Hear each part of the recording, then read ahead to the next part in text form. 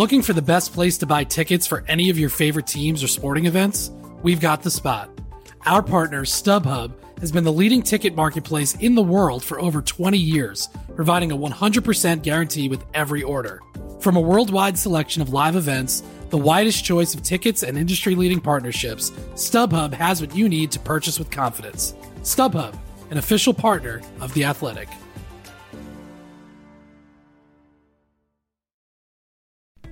As you've probably heard by now, we've teamed up with BetMGM this season. We'll be using BetMGM lines to make all of our picks, and we'll have special offers for our listeners each week. If you haven't signed up for BetMGM yet, use bonus code THEATHLETIC, and you'll get a 1-year subscription to The Athletic, plus up to a $1,500 first bet offer on your first wager with BetMGM. Here's how it works. Download the BetMGM app and sign up using bonus code THEATHLETIC. Make your first deposit of at least $10. Place your first bet on any game and claim your voucher for a 1-year subscription to The Athletic.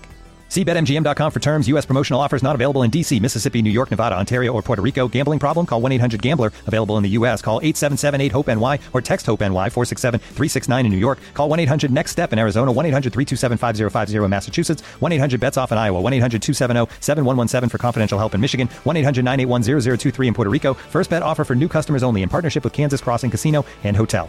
Don't forget, if you haven't signed up for BetMGM yet, use bonus code THEATHLETIC, and you'll get a 1-year subscription to The Athletic, plus up to a $1,500 first bet offer on your first wager.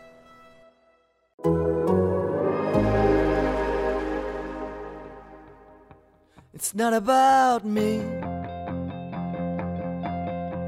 I'm only here for a minute, and I know that I can't fix it.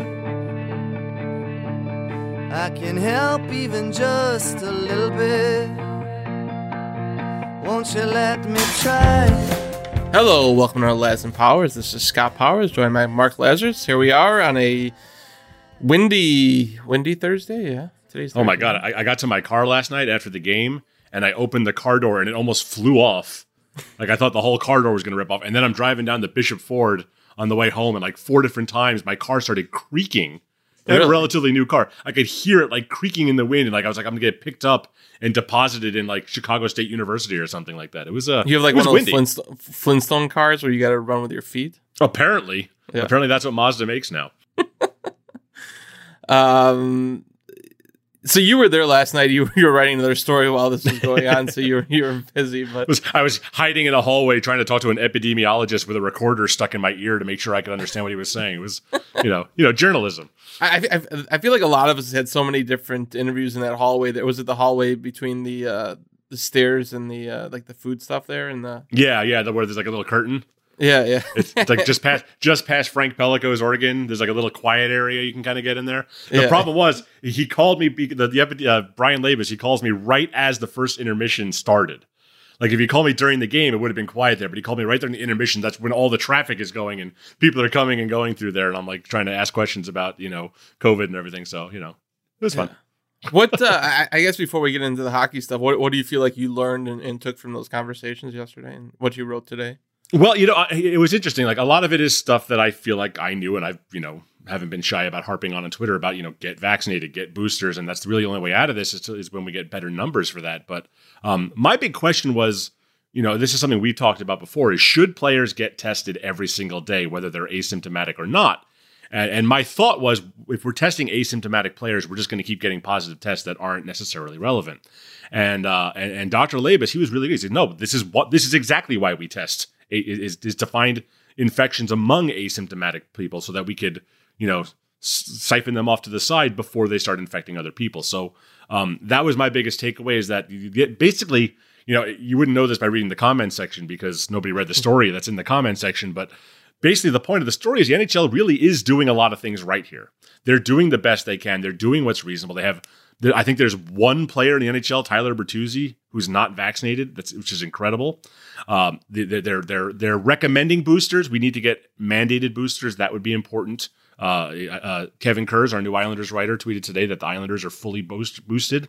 That's important because as the virus changes, so too does the medicine. Really, it has to change a little bit too.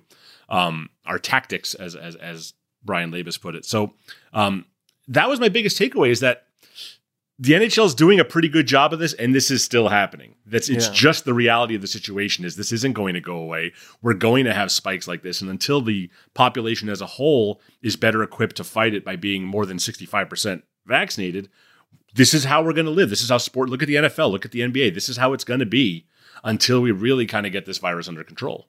Yeah, I this season I feel like it's going to be this way. I'm curious a year from now where we are with.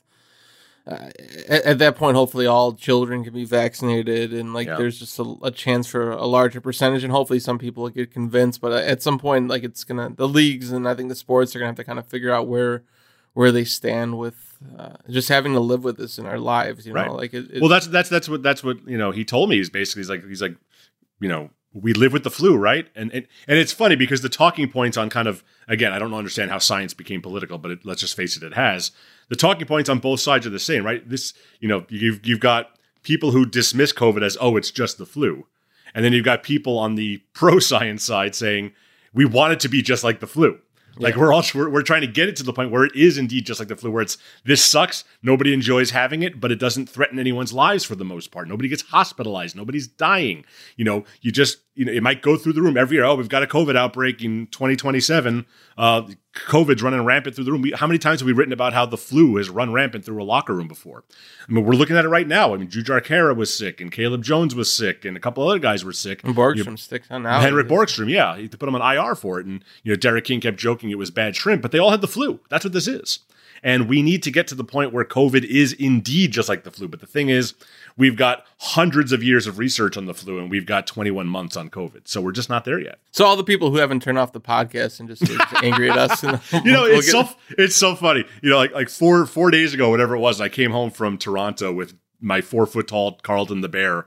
It was like the most wholesome and fun and enjoyable thing I've ever had on Twitter. Everyone was like having fun with it. We were all having a good time. I'm taking silly pictures of him like he's Flat Stanley. It was this wholesome, fun, beautiful thing. And today, I'm a fear cuck. I'm an asshole. I'm everything that's wrong with the world. I'm afraid to leave my house. It's just like the complete opposite side of Twitter is back. And this feels like my new normal. I'm back to my normal, which is what you need to do is have like your profile photo be with the story with the picture with the stuffed animal, with Carlton. It just changes the tone of every message, like instead of saying getting vaccinated, it's like get vaccinated. Yeah, Carlton the Bear will give you a big hug if you get vaccinated. It's all about the delivery. So the Blackhawks last night, for me, that was one of the more entertaining games they've been involved in. And certainly, and I think I just basically, when you score 3 goals in 34 seconds, like people seem to enjoy that stuff. But and then for if they lost that game, like it would have been a different tone afterwards, certainly too. Like they wasted 3 goals in 34 seconds. But that's like the Toronto game, right? The Toronto game was fun until they lost, right? Yeah. But you add in like the Fleury, like Fleury's night and just like the excitement of it and the overtime and for the Blackhawks to come out on top, like I still don't know if this is a good team. Like they're certainly in a better place and.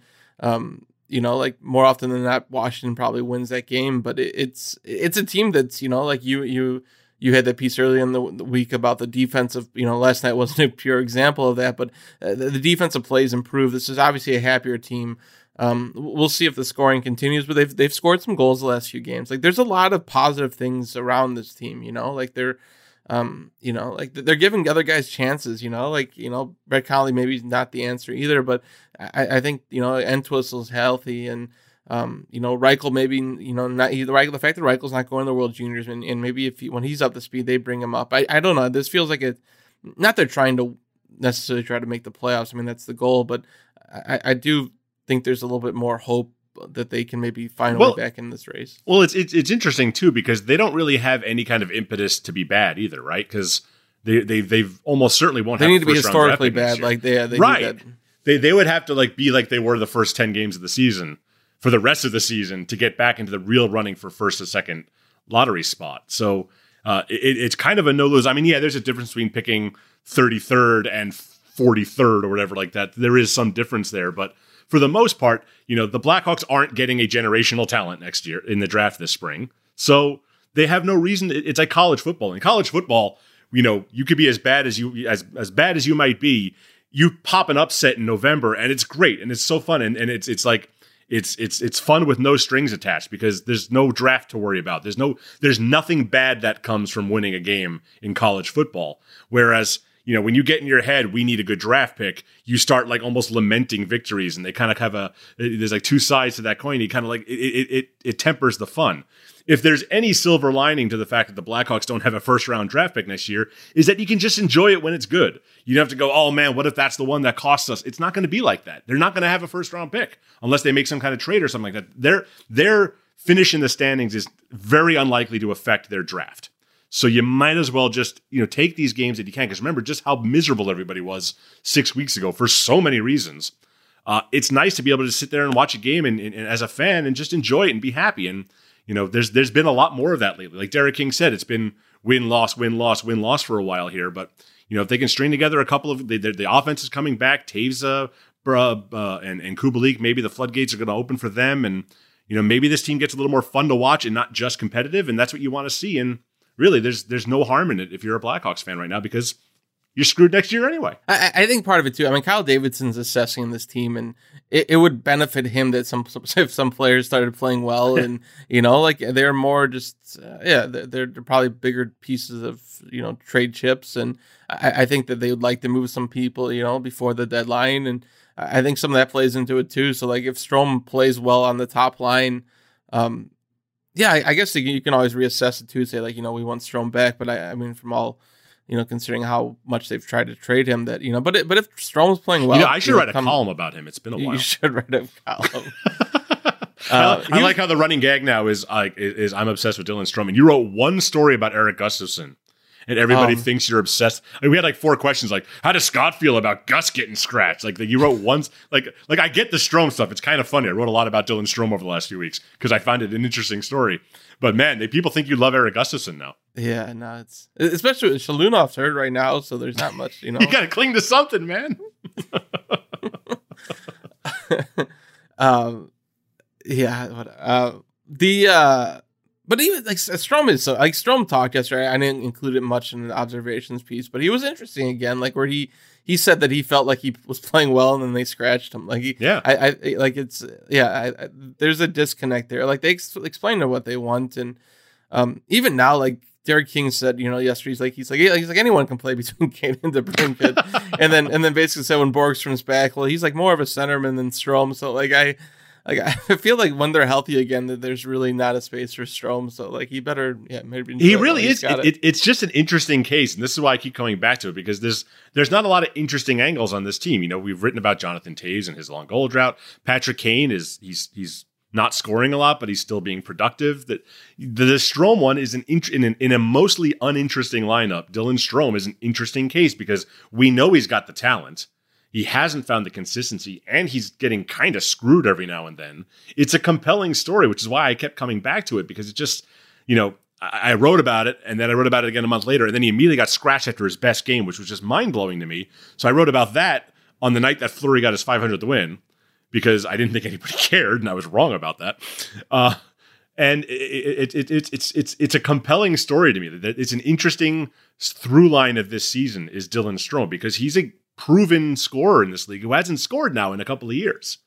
And so, when you're a talented young player who gets judged, and your spot in the lineup depends on every single shift you play, it feels like you're in the lineup, you're out, you're in, you're out. I don't know. I just find it a compelling storyline, and the fact that Strome is open about it and willing to talk about it and is insightful about it just makes it that much more compelling to me. And the fact that they don't have many offensive players, so this is one of them, it just. I did talk to Reese Johnson, and I was going to write a story on Reese Johnson. Then he broke his collarbone. I'm trying, people. I'm trying. I think Gaudette's only played one game for Ottawa since he's gone over there. He played that first game. He scored a goal, and then I think he's sad since then too. It's been interesting, but last night the offense was interesting because they were struggling there, mightily, and then the 5-on-3 kind of sparked, like the power play. The first 2 power plays, they didn't have a single shot on goal. Like the narrative became that they were pretty good on the power play last night, but like the first 2 power plays were awful, and then they get the 5-on-3 and they score the goal, and then Kurashev scored the goal and Entwistle. Like you just, it was crazy when you look at the record books, like how quick, like 34 seconds seemed like like that nothing, and then just how how often that's already like happened. Like I thought it'd be like in the top 10 or something in the league's history, but yeah, 34 seconds, 3 goals. I mean, that one Blackhawks guy scored 3 times in 21 seconds. Yeah, that's a legendary moment. Yeah, it's yeah. I guess a lot of those probably come off of 5-on-3s. You imagine you score on the 5-on-3, and then you're still on a 5-on-4. You immediately score again, and then you just get a quick one after that. I mean, you could see how it happens because it just happened, but it seems like it happened a lot in the olden days. Yeah, there was one. I didn't realize it happened once during. I think it was the 16-17 season when Richard Panik was at his peak, but it was Taves, Panik, and Panarin did it in 34 seconds. Yeah, I think it's only happened it was like 8 or 9 times in like the quote unquote modern era, like since like 1980, I guess you would consider that. So it's still pretty rare. But in the old days when goalies were wearing like pool noodles on their legs for pads and didn't know how to do the butterfly, it was a lot easier to score. It's been interesting covering Fleury. Obviously you had a little bit more experience with him, and just even back in Pittsburgh. But that was 100 years ago. Yeah, but it's he's entertaining. Obviously the fact that he's playing better, like early in the season, like I know the metrics are better, but he certainly wasn't playing that well, I don't think. But for him to be playing that well, and then us having just a more opportunity to talk to him, like he's great. I mean, he's everything everybody says he is, right? I mean, you always hear about it, and then the guy comes in, he kind of lives up to the hype as he's easygoing, he's pleasant, he thanks you after an interview, he's funny. It's really nice. I keep joking that I want to write a whole bunch of stories about him now before they trade him because we don't have him very long potentially here. But again, it comes back to that 500th win where I didn't really focus on that, and people were kind of up in arms about that. And we've seen guys come in here and hit milestones that don't feel like Blackhawks milestones. Like, before our time, Peter Bondra, his second goal with the Blackhawks was his 500th goal ever. Peter Bondra's a Capital. He's not a Blackhawk. Yeah. We all covered Chris Kunitz's kind of awkward 1,000th game ceremony. And it was not the same as, say, Marian Hossa's 1,000th or Seabrook's or Keith's or any of these guys' 1,000th game ceremony. But with Fleury, it was different because everybody just loves the guy. Now, part of it was it happened in Montreal. That added so much kind of magic to it when this angry, embittered Habs fan base just spontaneously burst into cheers at the end of the game after Fleury shuts them out, chanting Fleury, Fleury, in his native province. And it was such a great moment. And the Blackhawks were so happy for him because they've come to love him so quickly that it kind of, if that happens in Nashville or, Glendale, I'm not sure it feels the same. But that ceremony they had last night, that's the kind of ceremony you have for a Patrick Kane, for a Jonathan Taves, for Marian Hossa, where you bring out their family and there's highlights and there's video messages every single stoppage of play. It wasn't just before the game, it was throughout the whole game. That doesn't happen for a first-year player unless you're just as goddamn lovable as Marc-Andre Fleury is. He's really a special character in NHL history about... Like, nobody, have you ever heard anyone say even the slightest bad thing about Marc-Andre Fleury? Like, there's nothing you could say. He's just the best. Yeah. It's funny. I was talking to, I talked to Crosby before the season, before something else, and I said, do you mind if I ask you about, name dropping. I like it. About Fleury, and he's like, we need another half an hour just to talk about him. Just, and that's how most people kind of express about him. Looking for an assist with your credit card, but can't get a hold of anyone? Luckily, with 24/7 U.S.-based live customer service from Discover, everyone has the option to talk to a real person anytime, day or night. Yep, you heard that right. You can talk to a real human in customer service at any time. Sounds like a real game changer if you ask us. Make the right call and get the service you deserve with Discover. Limitations apply. See terms at discover.com/creditcard. Looking for an assist with your credit card but can't get a hold of anyone? Luckily, with 24/7 US-based live customer service from Discover, everyone has the option to talk to a real person anytime, day or night. Yep, you heard that right. You can talk to a real human in customer service anytime. Sounds like a real game changer if you ask us. Make the right call and get the service you deserve with Discover. Limitations apply. See terms at discover.com/creditcard. We have some questions, yeah. Like I believe you're good about that. Yeah, I'm good about that because I can read. Yes. Well, we got some COVID questions. I don't know if I want to turn off all of our listeners yet, but I'm Still Alive says, should the NHL just suspend operations until after the Christmas break to get this COVID outbreak under control? No, I don't think they necessarily should. I mean, they're doing the right thing by postponing these games. Like teams should not be put in the position that. So like the Islanders were earlier this year and some teams were last year. But I think just shutting it down, I mean, I don't know if it's going to make a difference. It's Christmas time. Guys are going to go out with their families. They're going to go celebrate Christmas. They're going to go shopping for gifts and things like that. I don't know if there's a way, again, short of just boosting everybody and kind of getting through this new wave of Omicron. It is what it is. This is just how it's going to be. And I don't think necessarily just shutting the league down is the right way to do it because that has a ripple effect. And we've seen how difficult that can be for the league. This is still a business. And if you do that, the Olympic break, whether the players go or not, you might not be able to use those dates. A lot of arenas have booked those dates already. There's not a good way through this. And I think the NHL is just going to have to power through the best they can. Yeah, and the whole winter is going to be like this, Like I think it's not going to just be these next 2 weeks. I think throughout the winter, it's going to be present in society, and I know they're going to tell the players, try not to interact with people and all those things, but it's impossible in your family and your friends, and it's hard to really shelter yourself from it. So I think they have to do the best they can and prevent the most they're able to, but I think it's just unrealistic to think that 2 weeks from now everything's gonna be better. I think this whole winter, the best thing you can do is get boosted, get vaccinated, get the flu shot. It's not even just. Obviously COVID's the priority, but even the flu, it seems like it's been a little bit more rampant, and they're expecting a tough flu season too. So yeah, I at this point, I mean, it's they have the holiday break, so at least they have 3 or 4 days there, and teams can reset a little bit. But I mean, a lot of it's schedule wise too. The league's just the fact that they're hoping the players are obviously hoping go to the Olympics, and the league's planning for that, and even with the game this week, earlier this week with Calgary, it's like, well, yeah, it was nice to have the day off, but it's like at some point the Blackhawks are gonna have to squeeze this game in again. Still, they're still gonna play all these games, So, and we don't even know if tomorrow's game against Nashville is going to play. I mean, they've got more coaches in protocol now. I mean, it's a distinct possibility that tomorrow's game gets postponed. I mean, there's going to be a lot of this going around. Oh, for sure. Yep.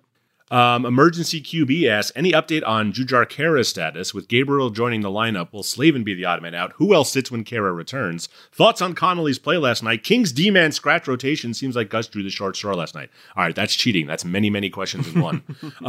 My sense, from all accounts, Jujhar Khaira is doing as well as could be hoped, given the severity of the concussion he received.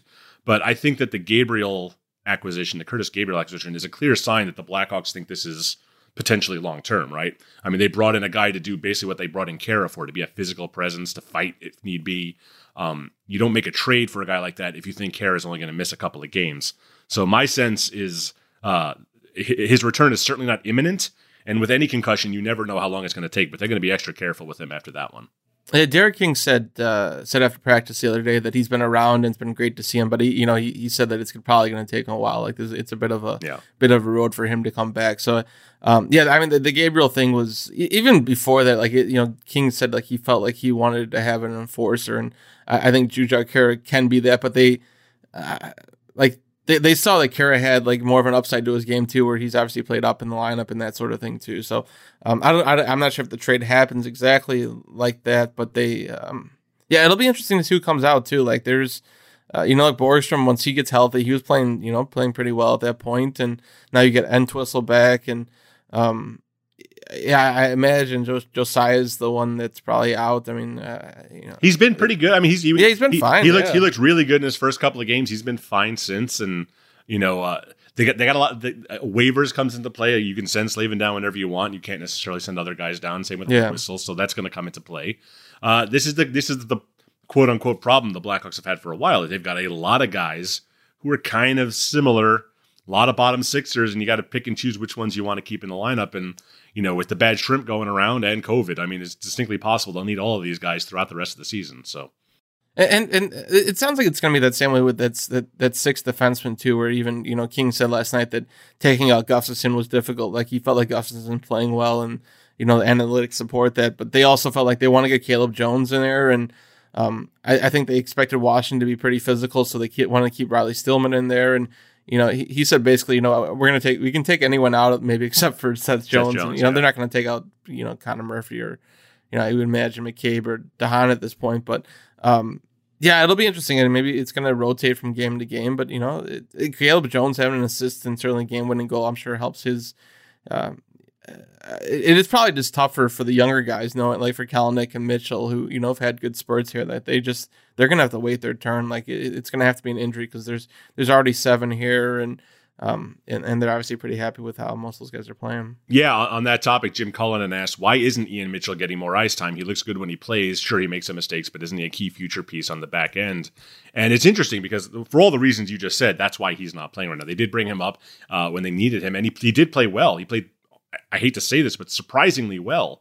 Like I'm not here to say that the Hawks were ready to move on from Mitchell and Nicholas Beaudin, but the bloom was kind of off the rose there a little bit. Like they started to see them as maybe not big pieces of the future like they'd seen a couple of years ago, and they were starting to look ahead to that next wave of defensemen, the Alex Vlasics and you know Ethan Del Mastro, and there's the Wyatt Kaiser. There's other guys down the road, and Mitchell and Beaudin were starting to look like maybe they aren't big pieces. Mitchell came in and he played really well. So again, there's going to be a need for a lot of guys coming for the rest of this year. I think that's going to be pretty safe to say.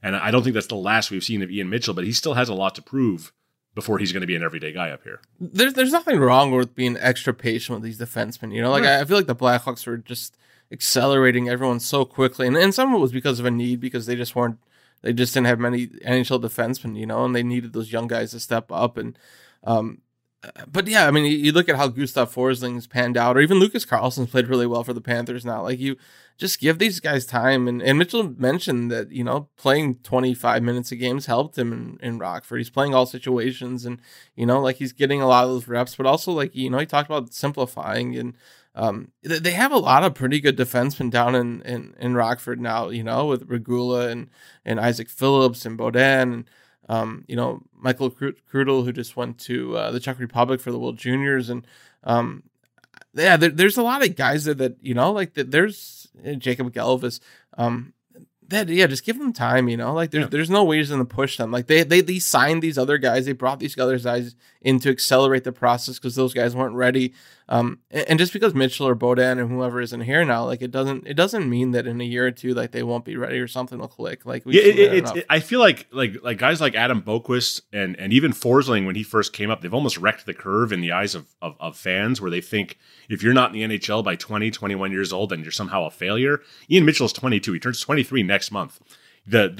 For you know, time immemorial, the conventional wisdom has been a defenseman doesn't really hit his prime until his late 20s. It's not like a forward where, you know, you come in and you're awesome at 21. Most defensemen, it's 24, 25, 26, and then you're really at your best 27, 28, 29, and then you fall off the cliff when you go into your 30s because we're all going to die someday.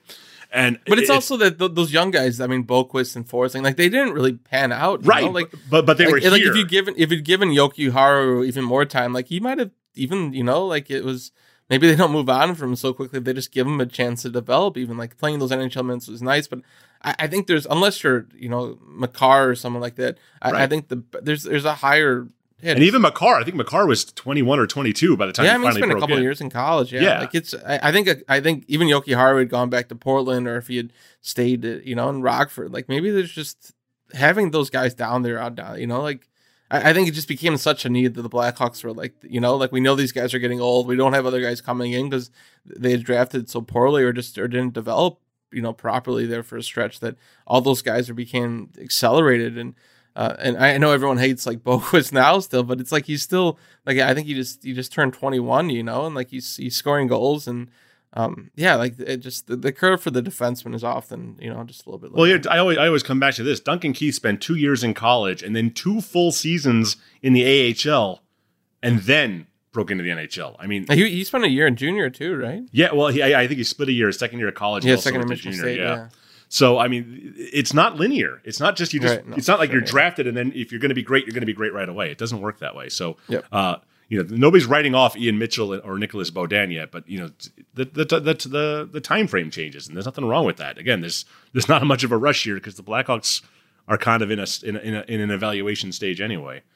Ryan asks, what player do you see has been most improved under Derek King since he has taken over? For me, I look at Reese Johnson. I mean, this is the story I was going to write before he broke his collarbone. He was, statistically speaking, the worst player in the NHL by quite a big margin during that first start under Jeremy Colleton. He was at like a 20-point-something% expected goals. It was so bad. And he was just getting swamped every time he was out there. And then somehow over the last 5 or 6 weeks, he turned into a solid player, like a good third line. I mean, he was getting second line minutes with Jonathan Toews, and he was producing on that line, generating chances. He was forechecking well. He was doing the right things in his own end. He plays that simple game that Derek King wants. And, Derek King obviously knows him, having coached him in Rockford. And for whatever reason, the comfort level was there. His profile got raised a little bit. And, I was hard on Reese Johnson early in the season, and he deserves credit for really turning that around since King took over. It's really unfortunate that he broke his collarbone just as he was getting kind of a bigger role. But as long as Derek King's here, Reese Johnson will have a role because King loves that guy. Yeah. I think some of the defensemen have looked better, I think the systems helped them a little bit and certainly being less time in the defensive zone. I think Seth Jones, he looked, I think he had more up and downs, early in the season, and now there's a little bit more consistency in his game. And, I think McCabe's had some better games, but as a defensive group, they obviously struggled so much. And I mean, Gustafsson was, at least analytically, that's probably the one that's had the biggest jump from what he had been and just how much of a liability he was. And, but yeah, when you look at the forwards, the defensive numbers are better, but it's not necessarily like they've, King, surprisingly, who's an offensive player, I think that's the part where they felt like they needed to shore up was the defensive side. And, eventually they do need Kubalik and Borgstrom and those guys to produce if they're going to win some games. But I think defensively it's been a lot different. I want to touch on this one. I thought this was interesting. Adam Springer asks, assuming the offensive struggles continue for the next several seasons, given there isn't much hope for our forward prospects, do you think Patrick Kane has a chance to break all the Blackhawks scoring records? And what about American-born player records? I was just looking up those numbers before we went on the I don't know if you can call it air here, but before we went on the air. And, Kane right now is about 355 points behind Stan Mikita for all-time points among Blackhawks. I mean, it's a no-brainer he gets to that mark. The question, of course, is he going to get to that mark with the Blackhawks? He will get to 1,500 points. Will he be here for, the 4 or 5 seasons it takes to get there?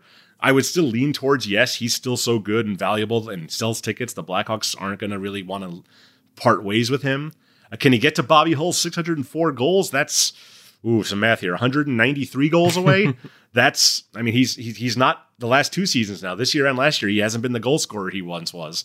So I don't know if he's going to be able to quite get to 604, but the points total is definitely within reach. As for American-born players, I love that we always have to say American-born because Brett Hull is a dual citizen, doesn't count.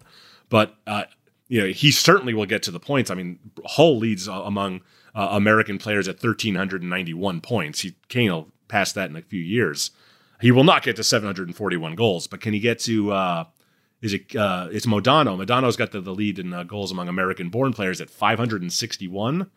That's a little more realistic. I mean, Kane already right now is 9th all-time. He's 5 behind Tony Amonte. He's 18 behind Bill Guerin. Pat LaFontaine after that, Joey Mullen, Jeremy Roenick. Lots of Blackhawks on here. Keith Tkachuk, and then it's Modano and Hull. I think, without question, he will retire as the greatest American-born player of all time. I think he already is that, frankly. I do think that he will end up as the Blackhawks' leading scorer of all time, too. I think that Stan Mikita's record will fall, and I think that Kane will be here to do it. We have a question about the World Juniors and whether the Blackhawks are disappointed about having 4 players at the World Juniors. I guess I don't have a sense of where organizationally they had expectations. The fact that Reichel's not going changes it, and I know one of the other draft picks, one of the Swedish guys, it was injured early in the season, so it ruined his chances. And then Nolan Allen was sort of kind of a toss-up. They weren't sure whether he'd be considered or not, just because he is more of a defensive defenseman. So I'd like to take a dive into Nolan Allen's game at some point here in the coming weeks, months, to kind of see where he's at. But he's a guy that, because of all this defensive depth, they can be patient with him. That's the upside is. I mean, certainly with first round picks, usually you want them within a few years to sign. Like, I mean, he'll sign, but just to be closer. But I think they can be really patient with him. We had a question about the John Doe 2 lawsuit, which I think they're going to. There'll be negotiations, and I think it's next week, right? Yeah, next week. I think the 20th. I think the date was. So we didn't talk much about that. Yeah. Right. Yeah. I mean, obviously, I think we're all happy to see that this came to some kind of resolution here. The Blackhawks settled with Kyle Beach and his lawyers. We don't know the number. I'm sure. I hope it's sufficient for what Kyle Beach was looking for. I know it's not going to. It doesn't erase anything that happened, but it's at the very least something. And this is something that's still going to, we might be done pretty soon writing about the actual legal aspects of all this as these lawsuits get settled. But the ramifications of this, and you can tell it in the Blackhawks, statement they released, that they're trying to use this as a leaping off point for a new direction for the franchise, a new culture in the franchise. I understand the skepticism that surrounds that among the fan base, but that's what we're here to do, is basically to hold them to that and hold them accountable for that and make sure they are doing those things. Scott and I have a lot of stories in the works that are going to be, either directly or tangentially related to that culture and that need for change, not just in the sport, but in the organization in particular. So this is a big moment. It's important. It's the end of a very, very, very ugly chapter, maybe the ugliest chapter in team history. It's we can only hope that Kyle Beach finds peace and closure and is able to move on with his life in whatever way he chooses. This was an interesting question. Someone was asking about, and it's probably a little bit too early, about Derek King becoming the permanent coach. And I guess we'll see how these next, whatever. I mean, we got 50 games, whatever left. But he'll have to. You still have to give him some sort of consideration, right? Like, just if things are turned around. I mean, they're playing at a 100-point pace under him. If they complete that way, then you have to, right? I don't think King expected at any point that he was going to be a long-term answer here. I don't think the Blackhawks, they all saw this as like a Band-Aid. But, if this continues and if the team likes him this much and plays this hard for him and succeeds, you certainly have to consider it. Yeah, no, I think so. Yeah, I think some of it's going to be results driven. Like the Blackhawks finish well enough. Like, at least he's in the conversation. I think at least he puts himself in that position. At least, it's just interesting to see. Like, other teams are moving so quickly. Like Vancouver cleans house. They immediately hire Bruce Boudreau, and it's a 2-year deal. I think the second year's an option, so it's a short-term thing. But they bring in a proven guy right away, and they bring in Jim Rutherford, and he's going to go find his GM. Like, they're moving very quickly, and the Blackhawks we see are moving incredibly deliberately here. They are really taking their time to reassess and rethink everything they're doing and how they approach the whole organizational model. So it's interesting to see other teams move very quickly, and the Blackhawks are like, well, we think there'll be more options in the offseason. Well, you could add Bruce Boudreau, who is the regular season god, who just turns everybody around and makes stars play really well. And if you're looking for Jonathan Toews to score goals and Patrick Kane to score goals, Boudreau's probably the guy that could have done that. But so it's interesting to see how the Blackhawks have a very different philosophy about this whole next step than other teams are having. And a lot of it's obviously based on the Beach stuff, where it's like it's not just checking a box with having the right GM or the right president of hockey ops. Like, I think there's so much of the culture and what they're looking to establish as an organization beyond just. And it'll be interesting because I think there's a challenge sometimes of finding the right hockey guy and finding the right hockey person and finding like the right person that fits what you want as well. So I think it's like if they obviously want to find the right person that fills all those. All that criteria, so it'll be interesting. Like, it's certainly there's some names that have already been checked off that we thought there were some possibilities, but in the offseason, yeah, for sure. And I think part of it also is I think the Blackhawks, because of not just the Beach situation, because just how dire things are here, kind of have a luxury of time that you don't have. Like Vancouver, that's not a market that's going to sit idly by and just be patient for you. As you that's fix this now. Montreal's the same way. Like, the Canadian markets are a lot different than the American markets. Chicago can afford to take its time because there is some patience expected. I think that doesn't necessarily exist in these kind of hockey obsessed cities north of the border. I think part of it too is that there's trust in Kyle Davidson, and that like it's someone that they probably foresee being part of this organization. And whether it's GM or whatever role after, like the conclusion of the rest of their search. But I think that helps too, that I think that they feel comfortable that Kyle Davidson had such a large role under Stan Bowman and was, had his hand in a lot of different pots in, with the different hockey ops departments, that it allows them to be patient, where they think that Kyle Davidson's advising them and, putting them in a positive direction. So, yeah. I think that about sums it up. Yep. They got another. Well, yeah, I guess we'll see what the Nashville game's at. There may or may not be a game tomorrow. We'll see. Yeah, we'll see. But we got some more games and some stories in the works, and then we'll be back at this. Thing. We'll do another podcast next week, and I think we're going to take the last week of December. We'll have a mini break for ourselves, and then 2022, here we come. Can't get any worse, right? He says every year. From Mark Lazarus, I am Scott Powers, and this is Laz and Powers. We'll talk to you soon. And I know that I can't fix it. I can help even just a little